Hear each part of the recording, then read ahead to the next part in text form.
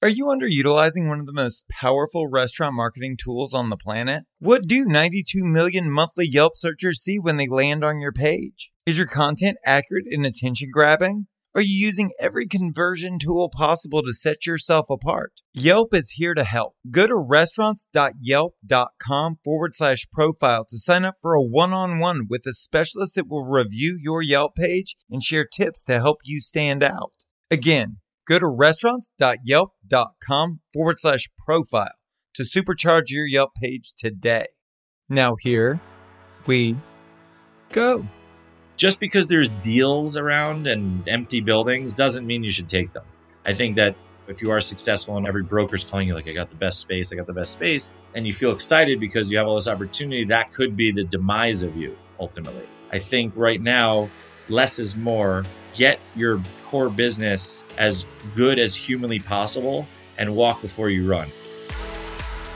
Welcome to Full Comp, a show offering insight into the hospitality industry, featuring restaurateurs, thought leaders, and innovators. Served up on the house.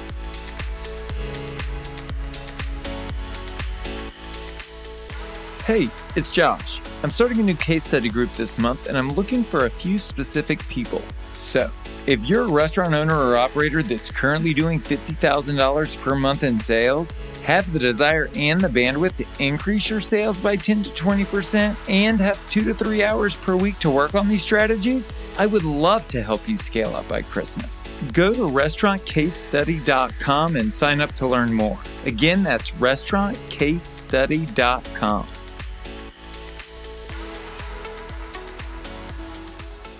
When I think about Mark Birnbaum, I think about the word cool. This dude has over 50,000 followers on Instagram. His trendy restaurants have lines out the door nightly, and celebrity investors dump boatloads of cash into everything he creates. But at his core, he's a restaurateur, just like you and me. And his path to success was formulaic and well thought out. In today's episode, Mark shares the formula he used to build a restaurant that doesn't follow trends, it creates them. In high school was my first taste of nightlife for selling tickets for after prom parties in New York City. After the prom, every high school kind of went out to like a teen club. It was a real club, but they just did like, a non-alcohol kind of thing. And a friend of mine, Craig Koenig, was in the nightclub business. He was a few years older than me, and he had been doing this in his high school. So he recruited me as someone who was social and had no problem like selling. And I thought it was amazing. I sold to my high school. I sold to a couple competing high schools, and I just sort of like either did it myself or found the guy who knew everybody and they did it. And I made these big rips commission. And I was like, wow, I'm selling it, whatever it was, like $20 a ticket. I got 10, he got 10. I was like, it's like literally $10 per person, or maybe it was 15. I don't remember, but it was amazing. And the fact that everybody came to me and needed me to get access to something that they wanted to do, and I was getting paid for it, and I got like free drink tickets, and I was kind of like a center of attention, and I really liked that. That was the beginning. Now, skip to through college, I worked in a nightclub, and I was kind of jack of all trades. I had my own night, and I went to Ithaca, where Cornell is, and Syracuse not too far, and a bunch of other college in that college area of upstate New York, and took over this nightclub. Kind of a mobster really took over this giant space, this 22,000 square foot Masonic temple in the middle of the commons of Ithaca. And I overheard him in a pizza place talking about, I'm opening a nightclub over here. I'm from Yonkers, blah, blah, blah. And I'm like, oh, nice to meet you. I throw parties in New York City. I've been working in nightclubs for years. I bullshitted my way. So I'd always done stuff in nightlife. The fact that I was doing it and having fun was amazing. So that was my entree into this business. After college, I did not go into nightclubs as a career because I thought it's not really a career. So I sold life insurance and health insurance and mutual funds and did estate planning and learned kind of like that trade of the business because I was good at selling. So that was selling. I've always been able to sell things. What drug you back in? I wanted to learn what was going on. I wanted to see where the action was in Manhattan. I stood in the side of a bar. I couldn't afford a table. I couldn't afford really the drinks there. It didn't matter. I wanted to know who the players were. I became friends with managers, doormen, security guards, servers, bartenders, whoever was in that business. I was obsessed with seeing and understanding what they were doing, still not understanding that I was going to make a career out of it. But I certainly knew that was the only thing I really loved. I would go out every night because it was fun, but I didn't do it the same way everyone else did. They looked at it as a place to go as a customer. I looked at it as an opportunity to learn. And I saw who the players were, and I kind of tried my best to make friends with the big boys of that time who were a decade older than me and very cool and like hang out with celebrities or models or rappers or whatever. And I would fantasize in bed being them. It's like amazing. Wow, I want to be like that, you know? So when September 11th hit in 2001, I was just about the time of running out of money and going out every night and not really doing anything except that. And the World Trade Center got hit and I was living right across the street. Long story short, I ran away from that whole scenario, literally. And it was very traumatizing and very disturbing. And then I lost a friend at a young age to cancer the same month. And it was just a lot for a 23-year-old. And I decided then and there to pursue only what I enjoyed every single day. And that's sort of the long story short of it, which was from these tragedies came the I don't give a shit sort of point of view about I want to do something every day where I go to sleep at night looking forward to tomorrow and I get up with a hop in my step because I'm excited about the day. And so it gave me that sort of gusto to be like, all right, I'm going to open a nightclub. And my friend wanted to open a nightclub. I had met him throughout this whole wild experience of going out and he wanted to open a club. I said, I'll do it with you, whatever you want to do. We raised money, blah, blah, blah. We opened a club. Got Puff Daddy to do the first one. The story continues. But that's really where it gets interesting for me. So I ran nightclubs in Hollywood in the early 2000s, opened my own bar in Hollywood 2010. And then I made the transition into fine dining. Generally because the money I was making was a little too easy and I felt like I needed to disappoint people and set expectations exceptionally high for myself in a field that I had no experience in whatsoever. What was your inspiration for transitioning from nightlife to fine dining? Well, that came years later, frankly. Nightlife was everything because, first of all, I was young. Second of all, I wasn't interested in food. I never really ate out very often. I never really experienced good food as a young person. It wasn't on my radar at all. And for 10 straight years, I say we, like wherever I was, me and the people that I was working with, then eventually Eugene, my partner, we embraced whoever we could in nightlife to be our customers or friends. Anybody that was like a little bit better than just the regular old friends from high school that we grew up with, we were psyched to take care of, make them our customers into our fold. We are our demographic. That's what we always live by. We never faked it. We like this certain type of music. We like the certain type of atmosphere. We like the certain type of energy. And we believed it. And we believe that our customer base, our demographic, also, we had the finger on that pulse, we thought, which we did because ultimately it succeeded. So sure. The transition that you're talking about came when we opened 10 June with STK. And we had our first experience of really sitting in the room when a restaurant got created from inception, figuring out who the chef was, firing a chef because he wasn't very good, getting a new chef late in the game, dealing with all that stuff, changing the menu, understanding what our demographic and then a demographic we don't have yet would like.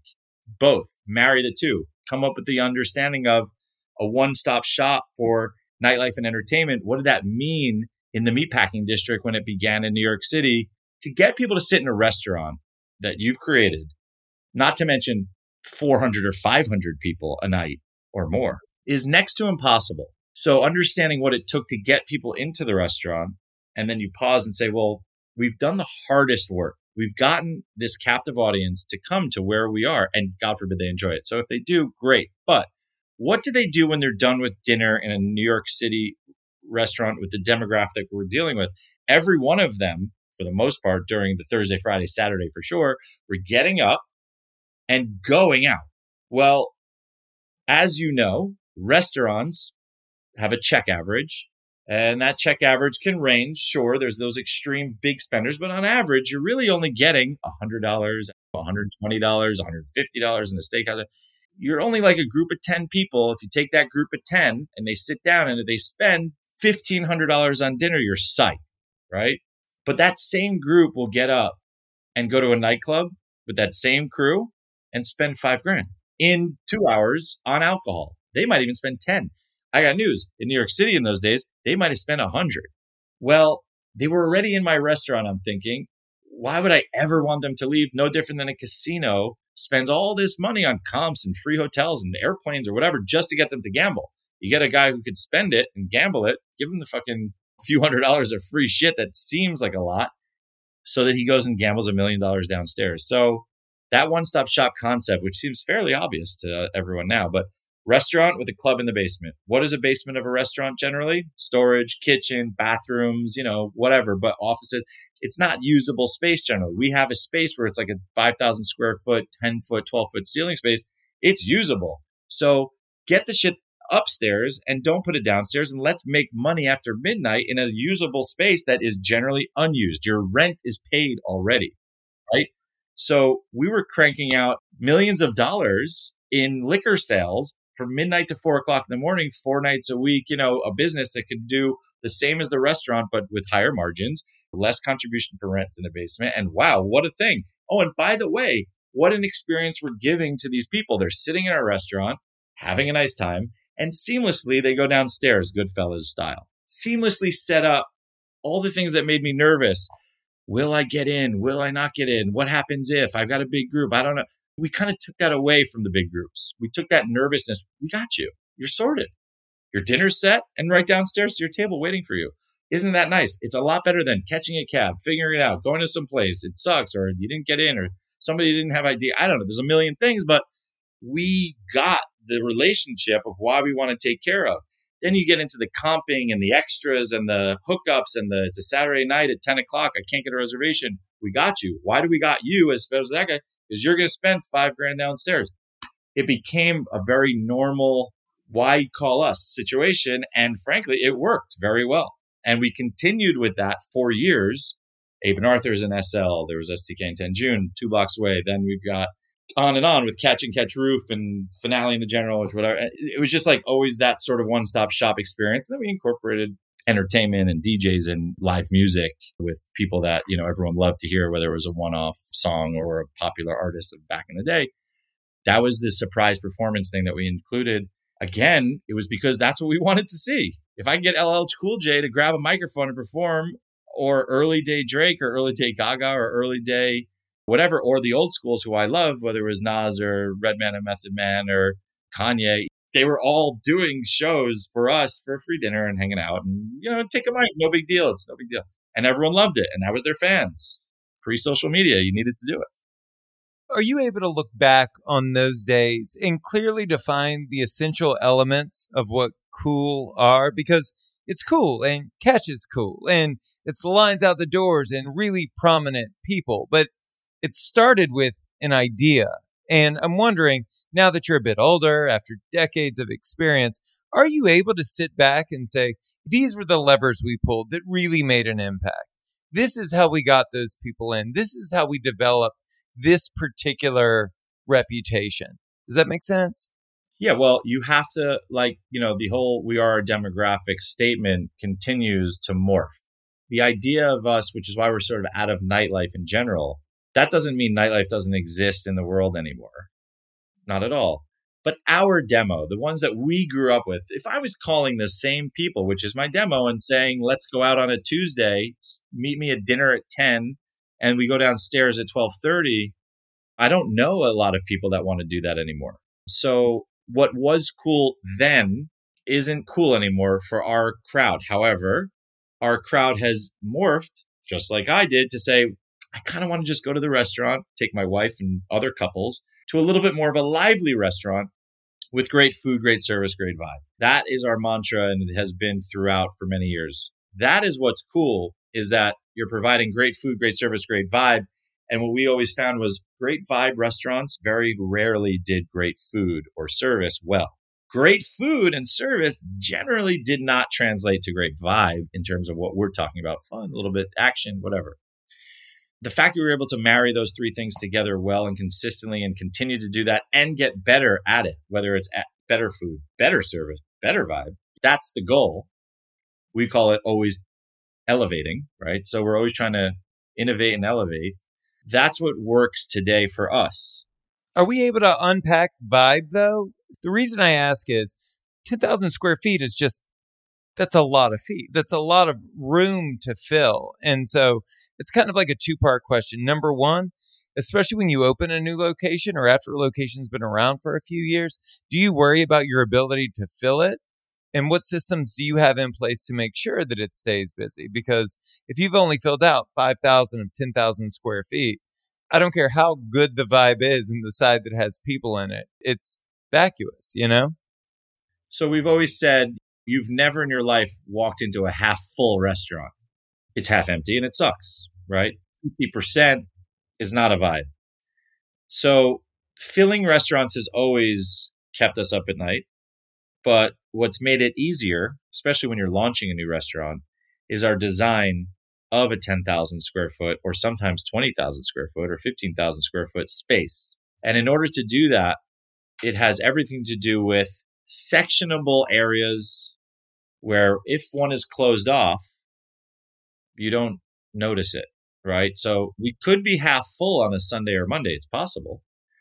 But the customer that walks in is walking into a wait, a busy bar, and a crowded main dining room. As long as you have that nucleus full without an empty cafeteria that you're looking at, half empty, you're fine. So the answer to that is really design and layout. And that has been extremely important to us since, say, the beginning. But let's take Catch Original, for example, which is now in its 10th year in New York City. That's over 3 floors. It's 15,000 feet. It's probably 450 seats. You come into the second floor, it's always 100% full. You may go to the third floor and it's empty or closed, but you wouldn't go up to the third floor because it's closed. You don't see it. No one cares. You're happy with what we've given you in the scenario that you're in. Thursday, Friday, Saturday, everyone's going to be busy in New York City and LA generally, or Vegas. So the success of restaurants has everything to do with Sunday, Mondays, Tuesdays, and Wednesdays. If you can be busy on those nights, it doesn't have to be 100% of 100%, but 100% for sure of your 50% on the slower nights. I mean, you're never going to get the swell of New York of tourism on the weekends and out of towners and all stuff that happens. And also everyone's off from work. So you're generally going to be busy as hell if you have a decent reputation. Even if you don't, you survive. So design and layout is the answer to that question. And it has to be great. And the crowd has to be great. And then you have to curate who's sitting where. Just, it doesn't mean like all the girls in the front and all the pretty people in the front are that. No, it has to do with like no extremes in any. You have to have thought. And that came from our nightclub side about why we sit a room where we do. If it's 10 guys having a business dinner and you put another 10 and another 10 and another 10 all sitting next to each other, you look around and it's like, my God, if I wanted to go to a steakhouse where it's all businessmen in suits, I'd go there. But that's not what people are there. It's diversity. So we're always looking at that salad mix that we call it the perfect salad of placement so that it's fun to see who's next to you and across from you and take a look. I put myself in the place of the independent restaurateurs that are listening, and they would say, the bands sound great, the DJs sound great, like the one-off performances and all of this. And I think that translates to some degree to every market. But I think there are probably a lot of people out there listening saying, well, once I hit a certain revenue marker, once I'm making this much money, that's when I'll begin to do that stuff. And my question to you would be, 1, when do you start? Do you start from the beginning? And number 2, how long do you keep it going? If you decide to do live music on a Thursday night and after a month it doesn't feel like it's gaining any traction, what do you do? Is everything a hit out the gate? How do you determine what to move forward with and when to launch? The scariest thing about the restaurant business is that unless you're like on your business plan, a 9 out of 10, you're failing, right? Like if it's essentially perfect, you make money. If you're slightly off that, you might break even and figure it out over time. And if you're anything below an 8, you're out of business. You're losing money because the expenses are so high with your kitchen, specifically restaurants. Your labor costs, whether you have 400 covers or 50 covers, you kind of have to have the same amount of staff. You kind of have to be prepared. Anyway, no, it's not a success out the gate. You're always looking for things to add, subtract. Your original menu generally is never your menu 2 years from now. When we look back on any menus, they're all different. There's some staples that might have survived, but generally, and that's with the food. And then, of course, when you're in an entertainment side of business where it's restaurant with entertainment, that either works or doesn't work. And it could be talent related. It could be it's just too loud related. It could be your food is bad, but your entertainment is good. And why are you bothering with the food? There's so many different factors for so many different reasons. But the worst thing you can do is dig in and double down or triple down on a bad idea. You have to be able to look yourself in the mirror immediately and say, that did not work. That is not working. And the reason I know that is because my customers are telling me so by sending food back not fully eaten, complaining, writing bad reviews, maybe not repeating. There's a lot of indicators where you're like, something is off here. That might be an immediate change of a chef. That might be an immediate change of your menu style. It might be tweaking things just enough. Again, it's hard to, if one person said, I have this particular problem, we could review it and unpack it and analyze it and say, well, let's look at that. But as a general thought, I think the biggest mistake that we've ever made is maybe trying to force a square into a round peg or whatever that. If it's not, you got to figure out immediately what to do differently and try to listen to feedback from your staff, from your customers. They generally have it right. And when the majority tells you a very similar answer, it's too cold in here. It's too bright in here. Those are big deal things. It's too loud, that music. I can't hear myself here. Your echoing is terrible. We've had these problems many times, and we've had to immediately figure out how to soundproof. We've had to immediately get gels on things. We had to immediately, because you don't realize you're sitting in a seat and there's a blinding light coming in because your designer put it up, but they didn't get the fact that this is going to literally blind everybody. And they get annoyed. Personalities of your team are very important. If you had a bad day and you broke up with your girlfriend or you got dumped or whatever, you can't bring that to work because a customer doesn't care. If you're on theater, if you're in the Broadway show and you're acting out the one time someone flew in from God knows where to watch the show that they've been reading about, they want the best performance you can give that night, that time. That's their time. Same thing. You're about to open in Aspen soon. Coming out of the pandemic, I think going into the pandemic, we all felt really confident about where we were as restaurateurs. Coming out of the pandemic and coming into this new world with a new location opening, how has your worldview changed? How has your view on the opening of this restaurant changed? What has the pandemic adjusted in terms of what a restaurant launch looks like, what you guys offer, how you're choosing to operate the location? So the pandemic was crazy. We made certain decisions to invest in our team early, which meant not furloughing everybody, keeping our management, keeping our heads, keeping our chefs, everybody employed for as long as we could afford to, even coming out of our own pocket for a long period of time, getting them through the holidays, getting them through New Year, and then saying, look, we're going to revisit this next month. We're not a bank, we're not the government, but we're going to do every single thing we can to kick this can so that everyone feels happy, comfortable, and remembers to a degree that we invested when we didn't have to, right? You could have said, hey, we're closed, what do you expect? And people would understand, but we did the best we could. Perfect? No, but certainly we did, I think, a lot.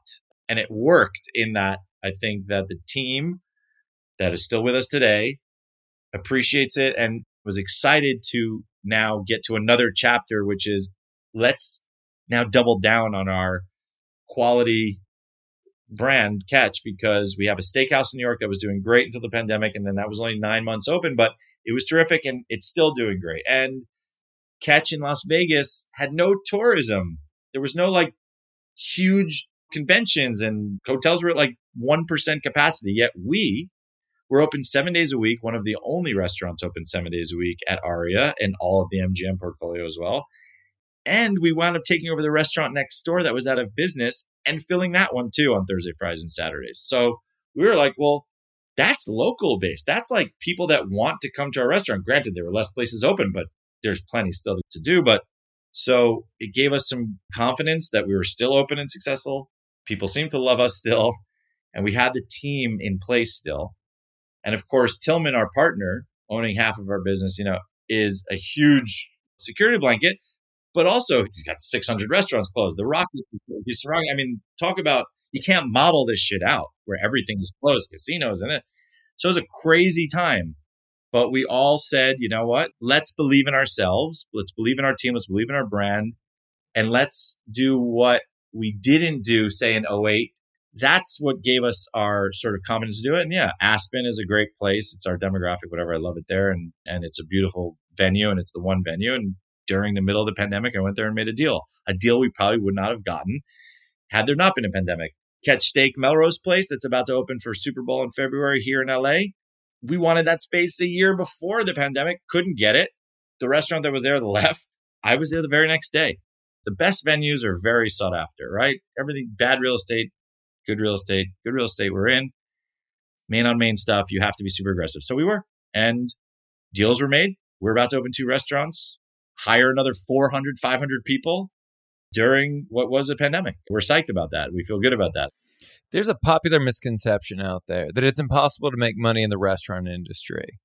And there are countless restaurant concepts out there that are busy but not profitable. And I'm curious to know, how did you manage to get the best of both worlds?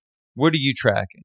It is very difficult. And for a very long time, people are always like, well, now you're doing well. Thanks. It's only taken me 20 years to do okay. Even if we were the best at what we did in our industry, we're not tech billionaires. It's like, look at how much money is out there from people doing one real estate deal in 1 month. They make more money than we've made in our lifetime. So yeah, we do make money and we are profitable in the restaurant business. Yes, we figured out a way finally, after chasing our tail and reinvesting every dollar we ever made or lost into ourselves and praying to God and acting like we are successful. But that's only a persona. I still lived in my same studio-ish apartment for 10 years and moved out 4 years ago. So it's an investment. First of all, when you love it, the financial part isn't really the driver. I don't think anyone's going to the restaurant business to become rich. I just don't think that that's the angle you're going for. You love the restaurant business. And if you can make money and survive and support your family, kudos to you. You've hit the lottery because you love what you're doing every day. So yeah, we have a partner, Tillman Fertitta, who is very much able to make money in the restaurant business. He has figured out the way to do it on a massive scale. Restaurant, hotels, casinos, pleasure piers, blah, blah, blah, blah, blah. But I don't know that I could do that. But we're very happy to lean on Landry's for the things that we may have not been great at. And frankly, spending money on legal, accounting, and all those things that they were able to absorb. It was a really great way of understanding how to streamline. It is extremely difficult to make money in a small restaurant. I don't care how busy you are and how great it is. I don't know how people do it because the costs are not in our favor. The cost of labor, the cost of food. You can only charge so much. And as you see now from the pandemic, people are charging even more than ever. It is partially inflation, but it's also because we're at half capacity, dude. What are we supposed to do here? I got to charge more to just break even. Sorry. Okay. But you never really go backwards, right? So now the new standard is set. What I think is important to make money in this business, if you're busy and you're at your max capacity and you're not making money, it's your fault. You're overpaying for things. You're not managing your food and liquor costs. And you may have unfortunately made a bad deal for rent. I don't know. But those big ticket items are generally what suck the profits out of you. So if you're running at 30% food costs, you should be at 20. I'm giving round numbers of whatever. But you better find that 10% without giving up quality. And that's a trick. You need to get rid of some of your kitchen, maybe staff, because you have too many items that one guy's making one thing. Maybe that one thing's not worth it. And one guy can do 3 jobs or 3 different, you know what I'm saying? So when pandemics come along or recessions come along, it forces us all in every industry, but specifically the restaurant business, to tighten and figure out how to get lean and still be efficient. Well, I think that a lot of people are benefiting from this in that they figured out how to operate their business with less people and cared much more about every single thing that was being served, every item, every menu mix, whatever, every price. If I raise this $1 because I sell so much more of this, how much more money do I get to the bottom line? Your contribution, then you should be able to make money, because the hardest part is being full. If you're not full and you're not making money, then that's a whole different conversation. But for the people that are full and succeeding in the hardest part, which is filling the space, you should be able to make money. Do you see a greenfield opportunity in front of you in hospitality? I'm curious to know. I know you have 2 restaurants opening, but do you see this as a massive opportunity to scale when landlords are still pliable. There's a ton of available real estate out there. No, because none of those things are really true, I don't find. Just because there's deals around and empty buildings doesn't mean you should take them. They're generally empty now because they weren't good locations or they had a lot of fleas on them that cost too much and there's problems. And I think that if you are successful and every broker's calling you like, I got the best space, and you feel excited because you have all this opportunity, that could be the demise of you ultimately. I think right now, less is more. Get your core business as good as humanly possible and walk before you run. So for us, Catch was our only real success.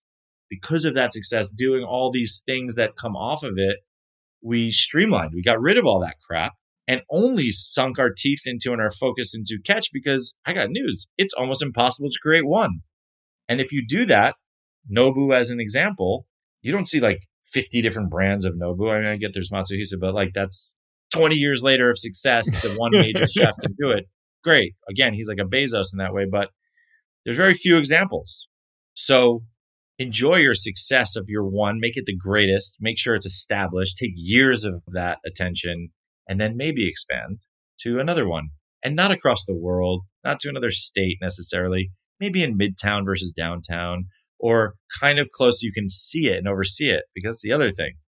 Scaling far is very hard. I would say impossible unless you are really infrastructured up. And if you are infrastructured up, the likelihood is you're bloated and you're probably losing money and it's going to be very difficult. So you must expand. So it's a very crazy balance, right? Like, how do you have the infrastructure? You're hiring to scale, but that could nip you in the bud too. It takes years to do, so it's very hard. I got to say, it's not easy. It's fun, but it's definitely a challenge.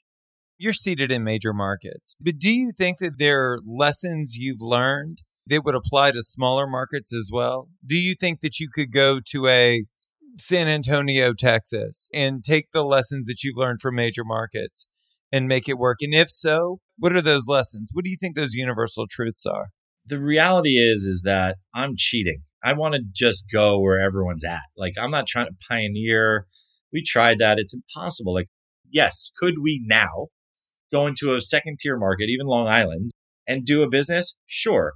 I don't know why I would want to do that because it requires the same amount of work that a big major market requires, same amount of employees, generally, same amount of attention.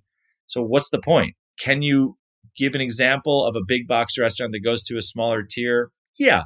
But if you're not a Fridays and you're not like a chain and you're not like a drive-through or you're not like a fast casual, those are the markets that you start in a major market, you get your hype and your excitement, and then you drop them into all the second tier cities and everyone's happy to have a Sweetgreen. But I think for a Catch specific brand or a big steakhouse brand, if you were to do that, we would just do it all on a smaller scale of everything and be okay with, instead of like a potential $20+ million restaurant, understand how to make money in an $8 million or $10 million store. If it's smaller than that, I don't think it's worth the time when you have these big venues. It's an industry podcast. And at the end of every episode, I like to give the guest an opportunity to speak directly to the audience. Do you have any advice or words of encouragement you'd like to offer? Different tiers, right? So to a new person who's like sitting in their college dorm being like, I wish one day I could open a restaurant or a nightclub or a bar, I would say, if you love it, then you must do it and figure out how to do it. There's no map that one must follow exactly. Everybody's journey, I think, in business, entrepreneurial business in general, is very different. You have college dropouts that are successful. You've got doctorates. You've got Harvard Business School. You've got, I do think it's important to have experience in the industry that you say you love, because I don't know that you can know that you love it unless you worked in it. So although I never worked as a waiter or a bartender, I did a different side of the business, more on the promotion side.